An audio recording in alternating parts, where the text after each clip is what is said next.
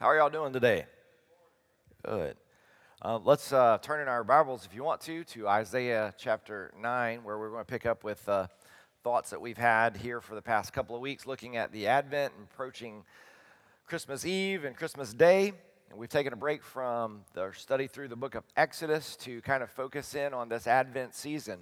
And we're using this passage in Isaiah to focus on the actual words, the names that are given to this coming Messiah. So Isaiah is writing in a day and a time where, basically the Assyrians are overcoming the northern kingdom, Israel, and a lot of the Israelites are beginning to wonder, what does this mean for our future? And where is God in all of this? And how could this be a part of his plan? And they're realizing the consequences to their rebellion, their sin, their idolatry. And Isaiah is writing in that time, and if you go read Isaiah, you know that he's already spoken to them very much about the consequences of their sins and what's going to happen, and he warned them, and they didn't listen. And now at this point, he's writing about what's going to happen, like God's bigger plan for the future. And so we have these messianic passages in the Old Testament. We have them all the way through from beginning to end in the Torah and the historical writings and the wisdom literature and even in the prophetical sections of Old Testament. Every one of them contains these messianic passages that point to who the Messiah is going to be and specifically what you should be looking for. And so we spent the past couple of weeks looking at the first two, and now we're on our third one. Wonderful Counselor, how he would be the one who was our advocate, one who was full of wisdom, one who was full of guidance. We talked about the mighty God and how mighty God is this picture of this strong God who is like the one who delivered them from Egypt, and how strong he was and how mighty he was in the deliverance that he gave to his people. And now we come to the one that is everlasting Father. Now, if you read it in the context of Isaiah 9, it's a little bit contradictory because it starts off saying, to us a son is born, or to us a child is born, to us a son is given, and then all of a sudden his name is going to be everlasting Father. So how can he be both son and father? And I do believe that's speaking to the dual nature of Christ. He is the Son of God, but he's God himself. Jesus came and he showed us in human form what it's like to have a right relationship with the Father. But at the same time, Jesus is God. So he's showing us how to have a right relationship with him. So there's this demonstration both in the coming and the incarnation of Christ and also in the larger truth of how we relate to God. So that's how he can be both a son that is given and the everlasting Father, okay? One and the same. But I want to focus on this idea of everlasting Father. Because when you start talking about the idea of Father, you never know how people are going to receive that. Because for some of us, it may be really hard to understand God as Father because maybe in our own life and our own experiences, maybe we didn't have a great example as a father. I did. I had a great example as a father. He was very strong and authoritative when I was young, and as I've gotten older, he's become very compassionate and emotional and caring. And so, just for every stage of life, it seems like, even though he wasn't perfect, he was very appropriate, and he was always there. He was always present. For some of us, I know some of your stories that I've heard, and you have a father that wasn't present. Maybe he wasn't present because he was working all the time, and he was just gone. Maybe he wasn't present because of divorce, and so he was gone most of the time. Maybe he was present because he just wasn't a good father and he abandoned his family. I don't know what the case may be. And it could be not just a physical absence, but it might have been an emotional absence or a spiritual absence. Maybe he was there physically, but emotionally or spiritually, he was somewhere else. And you grew up with that. And so whenever people talk to you about God as your heavenly Father, sometimes we have to overcome what that word Father carries for us to understand that word in a different light.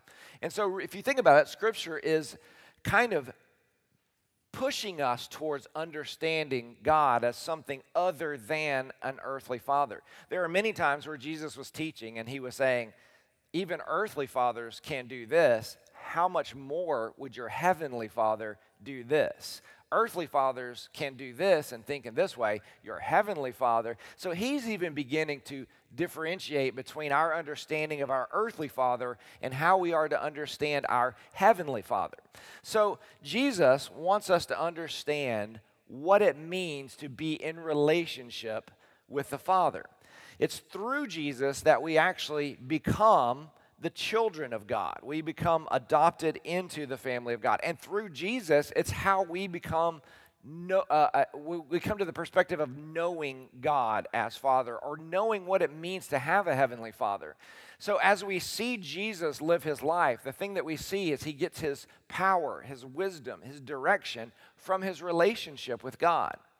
And so we understand through his example that we should do the same thing. Once we've been saved and we've been redeemed and adopted into the family of God and he is our Father, then we follow the example of Jesus. We find our wisdom from our relationship with God. We find our direction from our relationship with God. Not outside of, not something you go to just when you need it or you can't figure it out yourself. We don't see that in Jesus' example. We see him constantly going to the Father, constantly looking for direction, wisdom, power. Every time he goes to perform a miracle, he will pray or he will acknowledge some aspect of his relationship with God, or that God, the Father, is the one who wants to grant whatever miracle it may be. So again, Jesus kind of redefines what it means to relate to God as God as Father.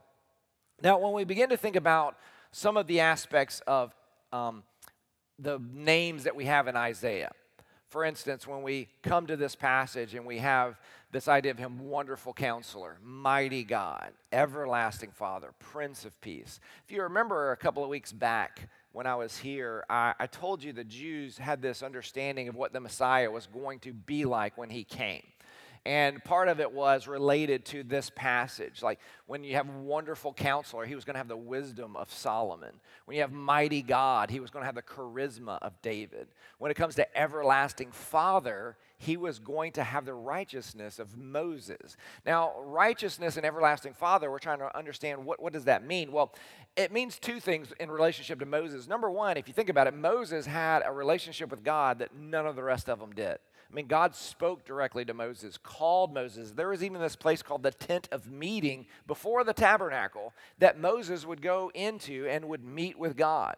God spoke directly to Moses, used Moses in this powerful way. So Moses was kind of like a prototype, if you will, of the Messiah that is to come. In other words, when you look at Moses, you get an idea of what the Messiah is going to be, although he's going to be much, much better because Moses is a flawed human being and he's not perfect.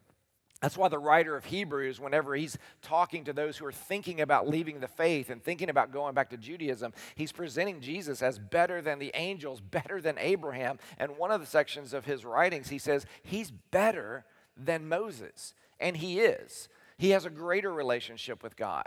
He never doubted God. God didn't have to call him out. He was sent with that purpose.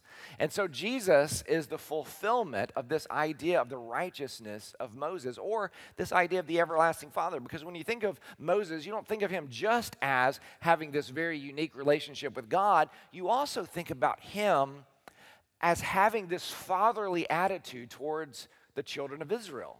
I mean, you see him nurturing them, taking care of them. He is the one who goes between them and God, saying, God, this is what they need, and God provides bread miraculously, water miraculously. He's the one that gives them the law, tells them how to approach God, how to get along with each other. So there very much is this fatherly context to Moses, and not grandfatherly, fatherly. You know, we all know, especially in my situation, it's the difference in a grandfather and a father. A father is, son, I'm going to beat you for this, and the grandfather is, oh, don't beat him. You know, and grandfathers are all just really nice and really, they're gracious, and they just don't think their kids ever do anything wrong, whereas the father is the disciplinarian. We see in Moses, he's a disciplinarian.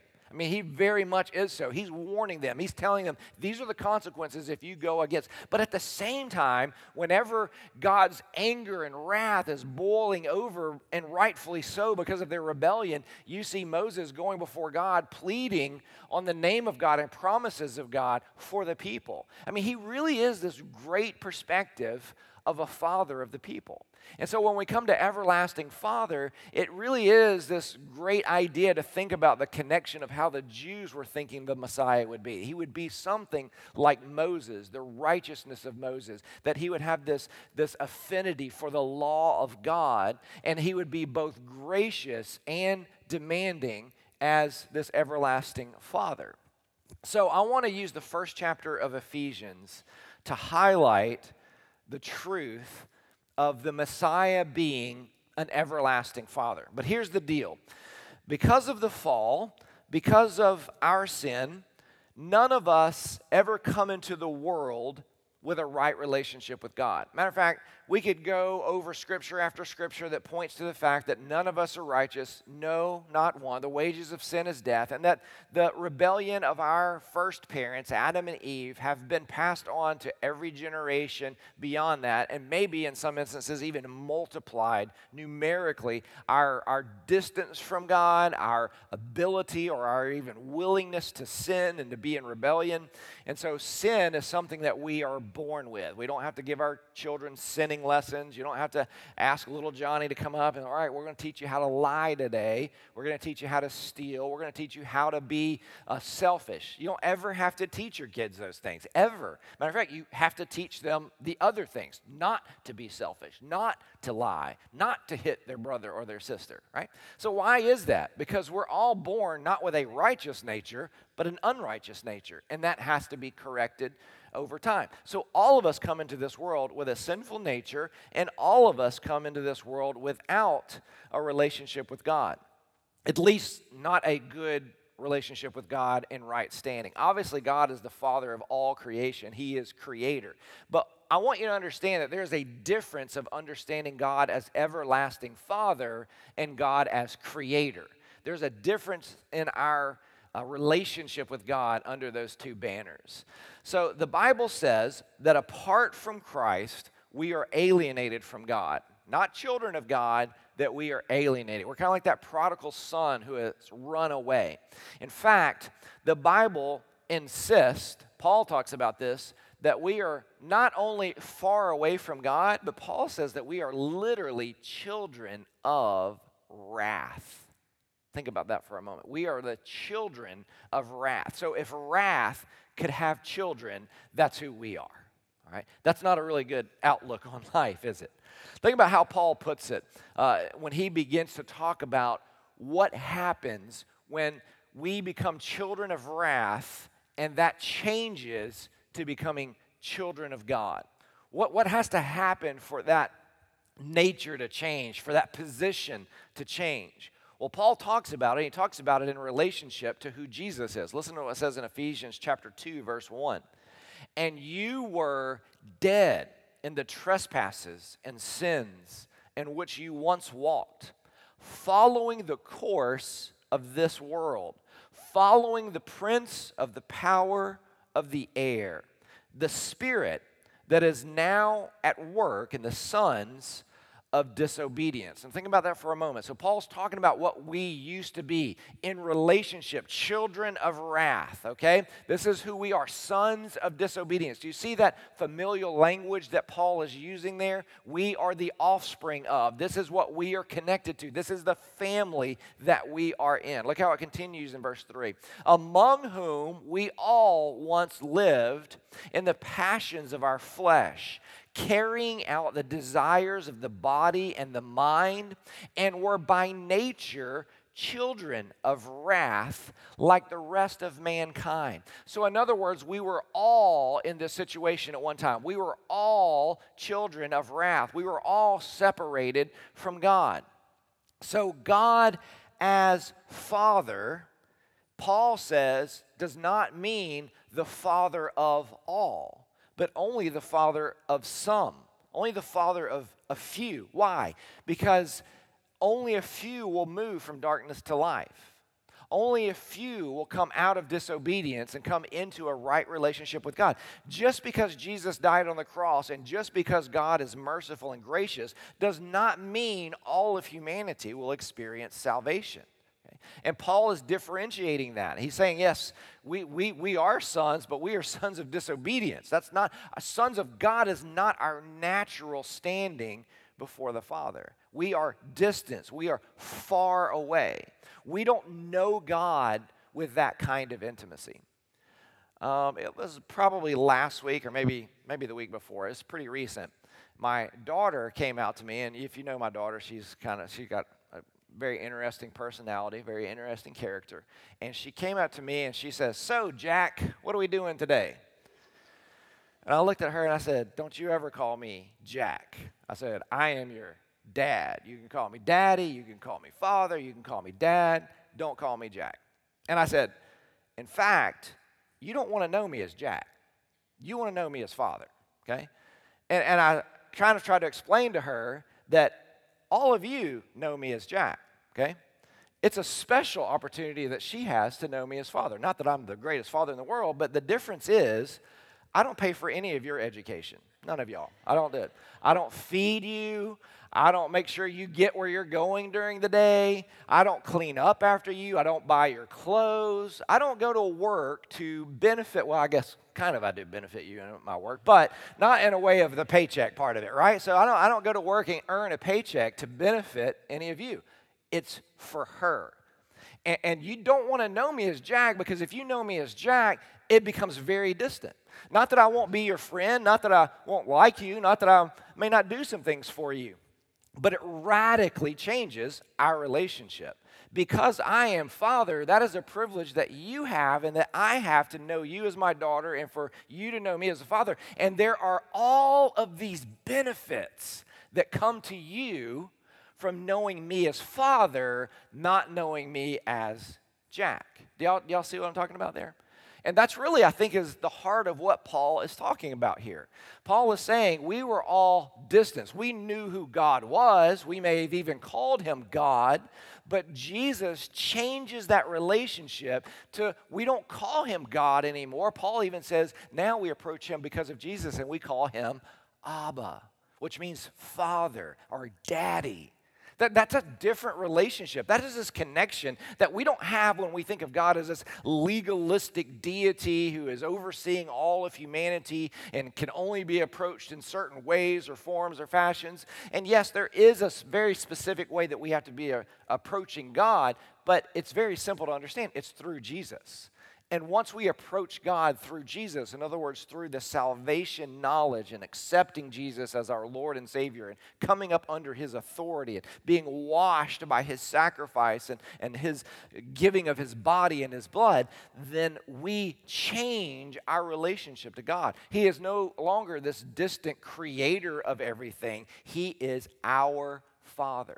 He's not the one that, man, I hope I'm the beneficiary of maybe his goodness that he gives to creation. He becomes the one who says, come and ask me anything that you want, and I'll give it to you. That's what Jesus said when he was teaching on the mountainside. Now, obviously, we know that doesn't mean the evil desires of our heart or the selfish desires of our heart. It's talking about when we understand him, we begin to take on the heart of God and we begin to want the things that God wants. And God says, when you come into that right relationship and you know me and you begin to understand the things that are a part of my economy, you will ask anything that you want and I'll give it to you in my name. There's benefits from knowing God as Father. Our relationship with God, again, is only made possible through the Son.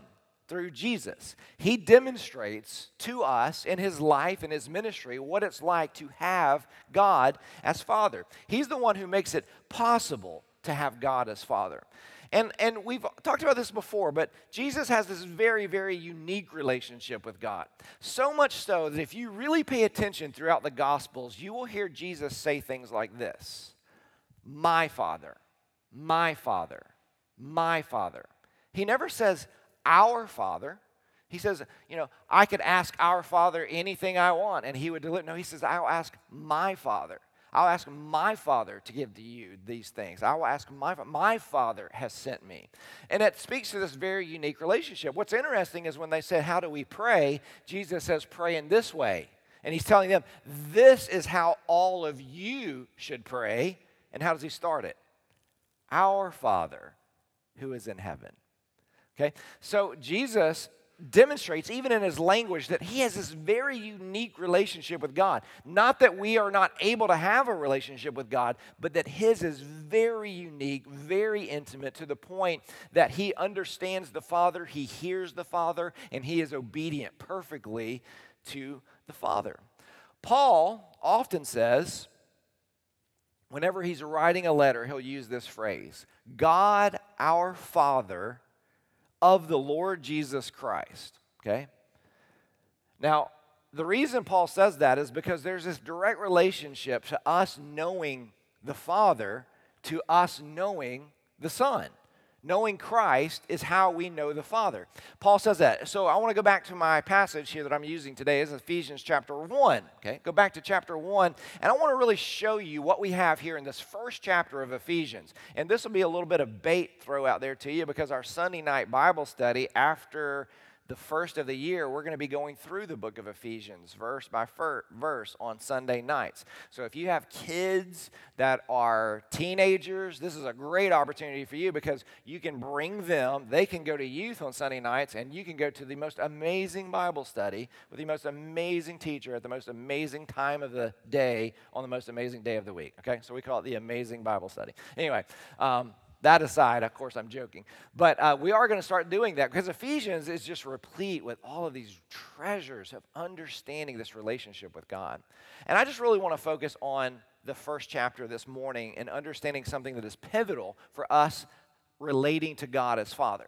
Now, let me just set it up by saying, Paul, when he writes first Ephesians chapter 1, he is really using, I don't know if Paul's writing out of energy and passion or if he's doing this intentionally. But what we do find is from verse 3 all the way to verse 15 in the Greek is one sentence. Okay? 3, 4, 5, 6, 7, 8, 9, 10, 11, 12, 13, 14, 15. One sentence. Now that's terrible grammar. Okay? Any of y'all that are English teachers out there, you know, terrible grammar. That is the worst of run-on sentences. But I think Paul's making a point, either writing in the energy and passion of what he's trying to relate to his readers, or he is doing this intentionally to say that if you talk about the benefits that we have through Christ, that it's an unending sentence. You never have a period, because there are just these benefits that just keep coming at you. And so in that, you will hear this common theme in that first section of chapter 1, that's in him we have this, and in him, in him, in him, in him. You'll see it so many times in those verses, in him, and he's talking about Christ. In him, every spiritual blessing is ours. In him, we have this relationship with the Father. In him, we've been forgiven of our sins. In him, our position before God has been changed. In him, in him, in him. Everything that is ours because of our relationship with God. And you can really break down that first section as well into verses like 3 through 6, and then 7 through 12, and then 13 and 14 kind of stand off, and 15 kind of stand off by themselves. And there's 3 sections there, and I want to point that out as we walk through that. So if you have your copy of Scripture, go ahead and turn to Ephesians chapter 1, because that's where we're going to be for most of the rest of the time that we have. And we're not going to spend time going through it, obviously, verse by verse and getting into the details of it. I'm looking at the overarching umbrella idea of God as our everlasting Father. Look at verse 3. Blessed be the God and Father of our Lord Jesus Christ. There it is. Do you see that? Blessed be the God and Father of our Lord Jesus Christ. So bless God, who is the Father of our Lord Jesus Christ, because that's what makes it possible, who has blessed us in Christ with every spiritual blessing in the heavenly places, even as he chose us in him before the foundation of the world, that we should be holy and blameless before him. In love, he predestined us for, what's the next word? Adoption to himself as sons through Jesus Christ, according to the purpose of his will. Now, how many of y'all have the NIV translation? All right. I just want to tell you, the NIV is a good translation, except on this verse right here. Because, and if they've still done this, I think it used to be this way, I'm assuming it still is. If you look at it, they probably translate it, he predestined us for adoption to himself as children through Jesus Christ. And it may be the newer version of the NIV that has that. But they translated it for it to be a little bit more inclusive, because they were like, well, sons, that kind of leaves women out. But if you miss that, you miss the truth that Paul is saying. Paul is already including women in this, but what he's saying is even you women will be adopted as sons. Why is that important? Because in the day and age that Paul wrote in, only sons get an inheritance. The women didn't. The women would have gotten the inheritance through whatever husband they married, and he would have gotten an inheritance through his family. But women did not get an inheritance from their father, only the sons did. But what Paul is saying is all of you, men and women, will receive through Jesus Christ an inheritance as if you were sons of the Father. Think about that for a moment. That's powerful, isn't it? Look how it continues. He predestined us for adoption to himself as sons through Jesus Christ, according to the purpose of his will, to the praise of his glorious grace with which he has blessed us in the beloved. You see, we only relate to God as Father through adoption. We have to be brought in through a legal process. Adoption into God's family is what allows us to have the beneficiaries of what God has, or in other words, the inheritance, or what is his becomes ours. It's through Jesus Christ that all that is made possible. Just like it says in verse 5, he predestined us for adoption to himself as sons through Jesus Christ, according to the purpose of his will. Now, a lot of this has to be understood from the culture and the context that Paul's talking from, because he's talking to them and he's talking to the church in Ephesus, which is probably a mostly Gentile church. If not, it is a very heavily influenced by Roman culture Jewish church. So in other words, the Jews that he's talking to in Ephesus are people who have been inundated with Roman culture. They are very distant from Jerusalem and Judea. They are not accustomed to all of those things. Matter of fact, it's probably hard for them to find a synagogue to go to learn these things. Hard to find a good rabbi who has learned under maybe another noted rabbi who's in this area. So they're there to defend for themselves, and over time, they've been overcome by that Roman culture. So Paul begins to talk to them from this perspective of the Roman culture. Now, in Rome, when he's talking about adoption, that's exactly what they would think. He's thinking of this Roman kind of adoption. So to understand everything that Paul's talking about here and how we relate to God as Father, we have to understand this concept of Roman adoption.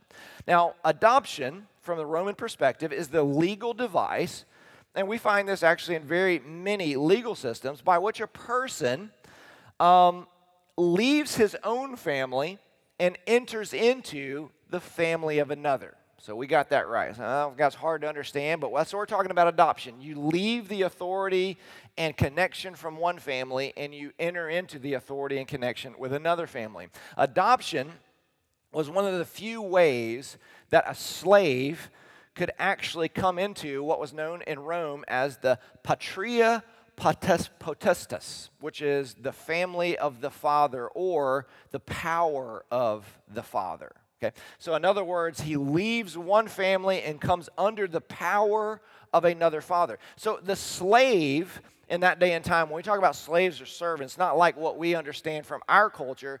That was like a lot of people who came in, or they may have been a part of a Roman conquest, but the Romans would say, hey, you work for a certain amount of time, and you can have rights and legal standings in Rome. But one of the faster ways to get rights and legal standing was to be adopted by a Roman family who's already in right standing. Now, here's how it would work a lot of times. A lot of these people were adopted as adults, which is foreign to us. Now, how many of y'all have ever adopted a 22-year-old or a 25-year-old, okay? Usually, that doesn't really happen unless it's a friend of one of your kids that you have off in college and you ended up paying for them and feeding them and housing them over a long period of time. Maybe you can relate to it a little bit. But the reason is because many of these families would grow older and older, and they didn't have any children. And so they didn't have anybody to leave everything that they had to. So what they would do is they would take this servant who had been working for them, maybe in their family for a long time, and they would adopt this adult to be their son. Now, what they would do, the transaction was, for them, was the son, the servant becomes a son, and so he becomes the inheritor of everything that they have. But also the benefit that they have is they have someone to take care of them in their older age. In other words, someone to watch after them and maybe help them with medical care or whatever it may be. And so they have that connection, so that person serves that role as a son. That's why they would adopt older kids in this idea of Roman adoption. Now, it also included younger kids, but sometimes would include older kids because of that. Now, this process, this Roman adoption process, is called adjurgation. Okay, adjurgation. Now, the reason that is, it comes from the Latin word, which means to ask. Okay, the Latin word is rogator. Rogator means to ask. Now, the reason it's called asking is because the adopting father was going to adopt this child to be his lawful son, and so the adopting father is asked in a court of law, do you intend to take this person and make them your lawful son? And the father would respond in the affirmative. And then the court would turn to the person and say, do you accept this person to be your lawful father? Do you, in other words, come under the power of this father leaving behind everything? And if he affirmed yes, then in the Roman court, the judge would ask the entire group of people that have gathered there, assuming people who are connected to this case in one form or another, do you all agree that this should be so? And they would answer in the affirmative. And then the judgment would be, this person has now passed from this family to this family.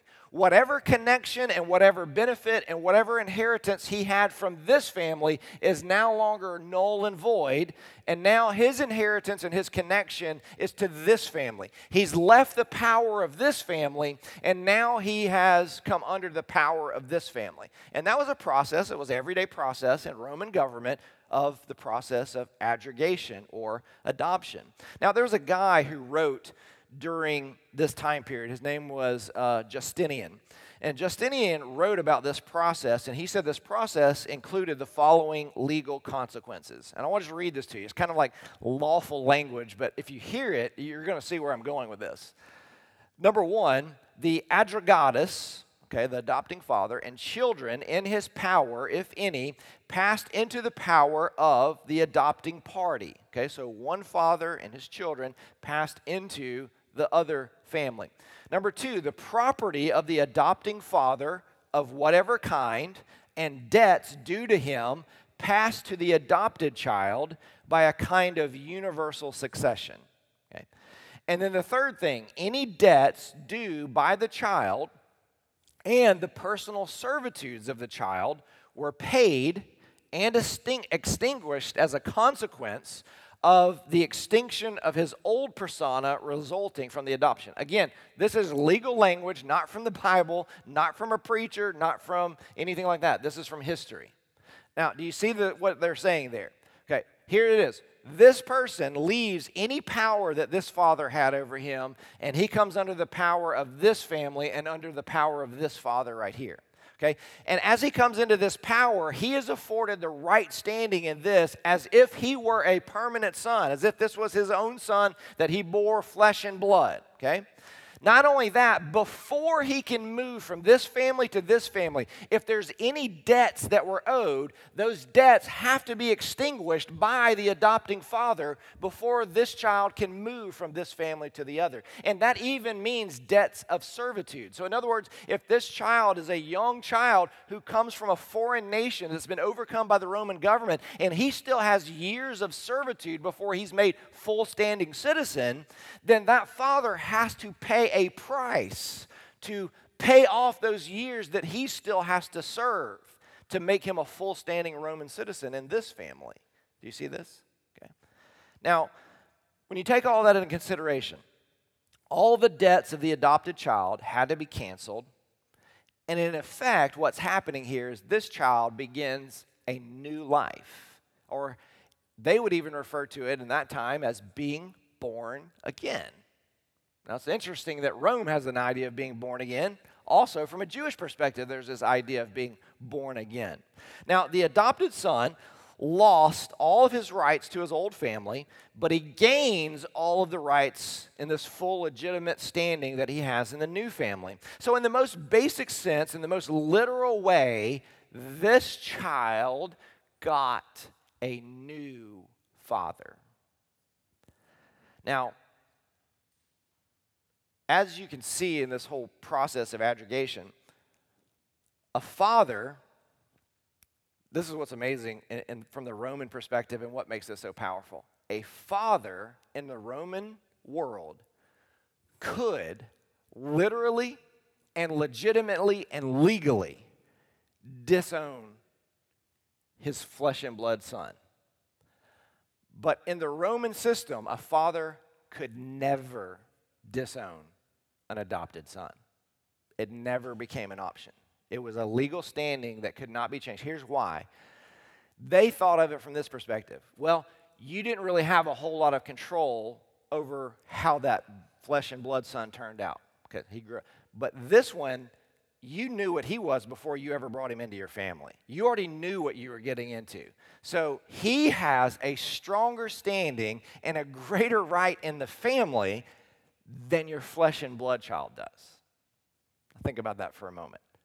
From the process of the Roman government, they say an adopted child has more rights and a firmer legal standing than an actual flesh and blood biological child.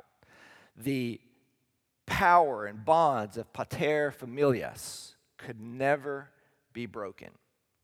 I think of what Paul says in verse 7.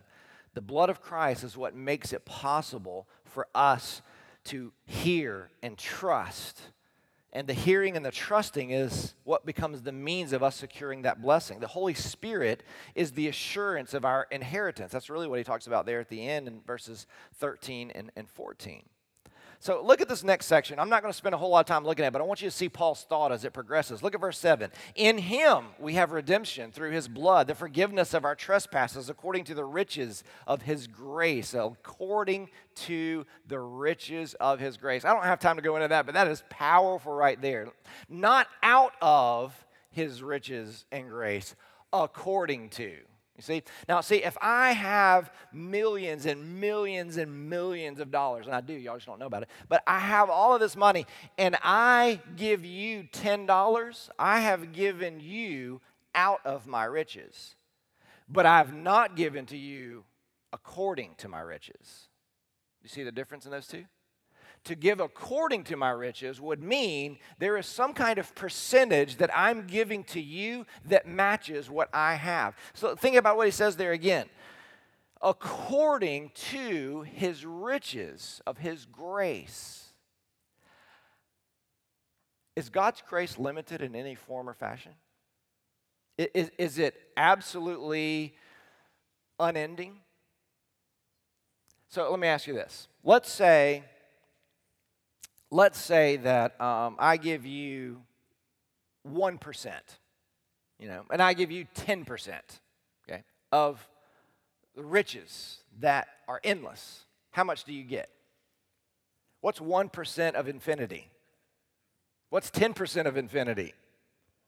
Yes, it's a lot. It keeps going, doesn't it? 1% of infinity is infinity. 10% of infinity is infinity. Do you see, if he gives according to his riches and glory, that there's no end to what you get. There's no end to this benefit. There is no end to this inheritance, which he continues on verse 8, which he lavished upon us in all wisdom and insight, making known to us the mystery of his will according to his purpose, which he set forth in Christ as a plan for the fullness of time to unite all things in him, things in heaven and things on earth. In him we have obtained an inheritance, having been predestined according to the purpose of him who works all things according to the counsel of his will, so that we who were the first to hope in Christ might be to the praise of his glory.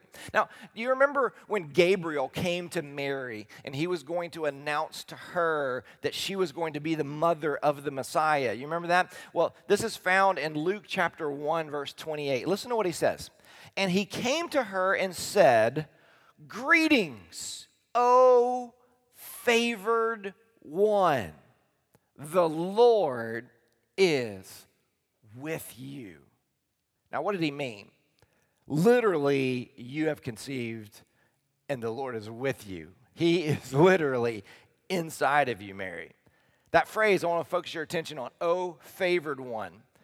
That word in the Greek is only used in one other place in the entire New Testament.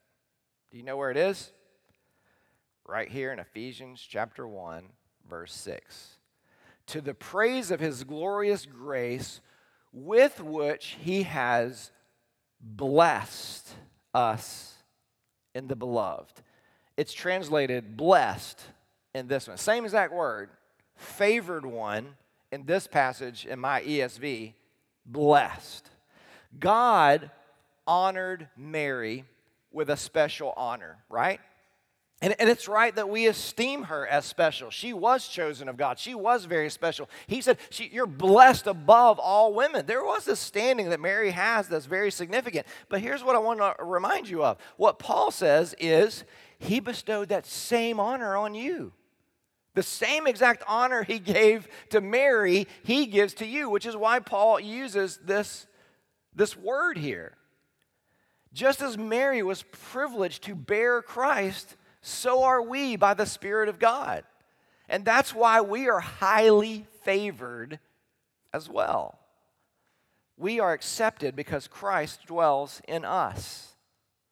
If we could have our eyes open to this truth, I mean, think about this. If we could get our hands around this, how it would change our lives. Now, let me ask you, how much of your time and energy is given to pursuing the acceptance of others? I mean, I think that we would say, oh, well, no, maybe when I was in junior high. No, we do it as adults, don't we?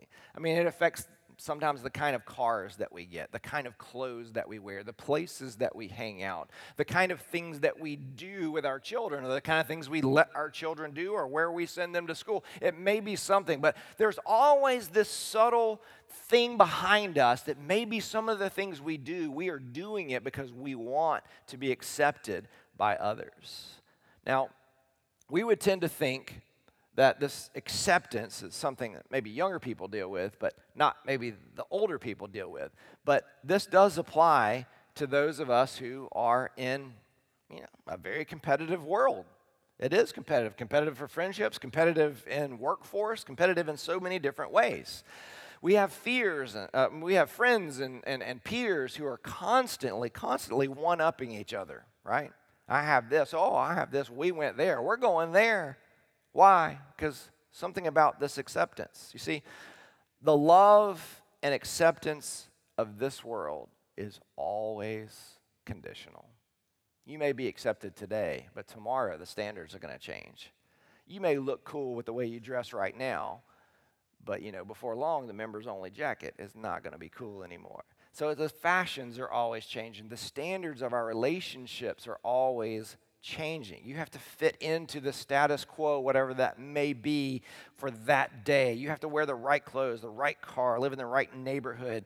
You have to share the same opinions and sometimes even the same sins to be accepted in a group. Ephesians 1, listen to the last part, verse 13. In him you also, when you heard the word of truth, the gospel of your salvation, and believed in him, were sealed with the promised Holy Spirit, who is the guarantee of our inheritance until we acquire possession of it to the praise of his glory.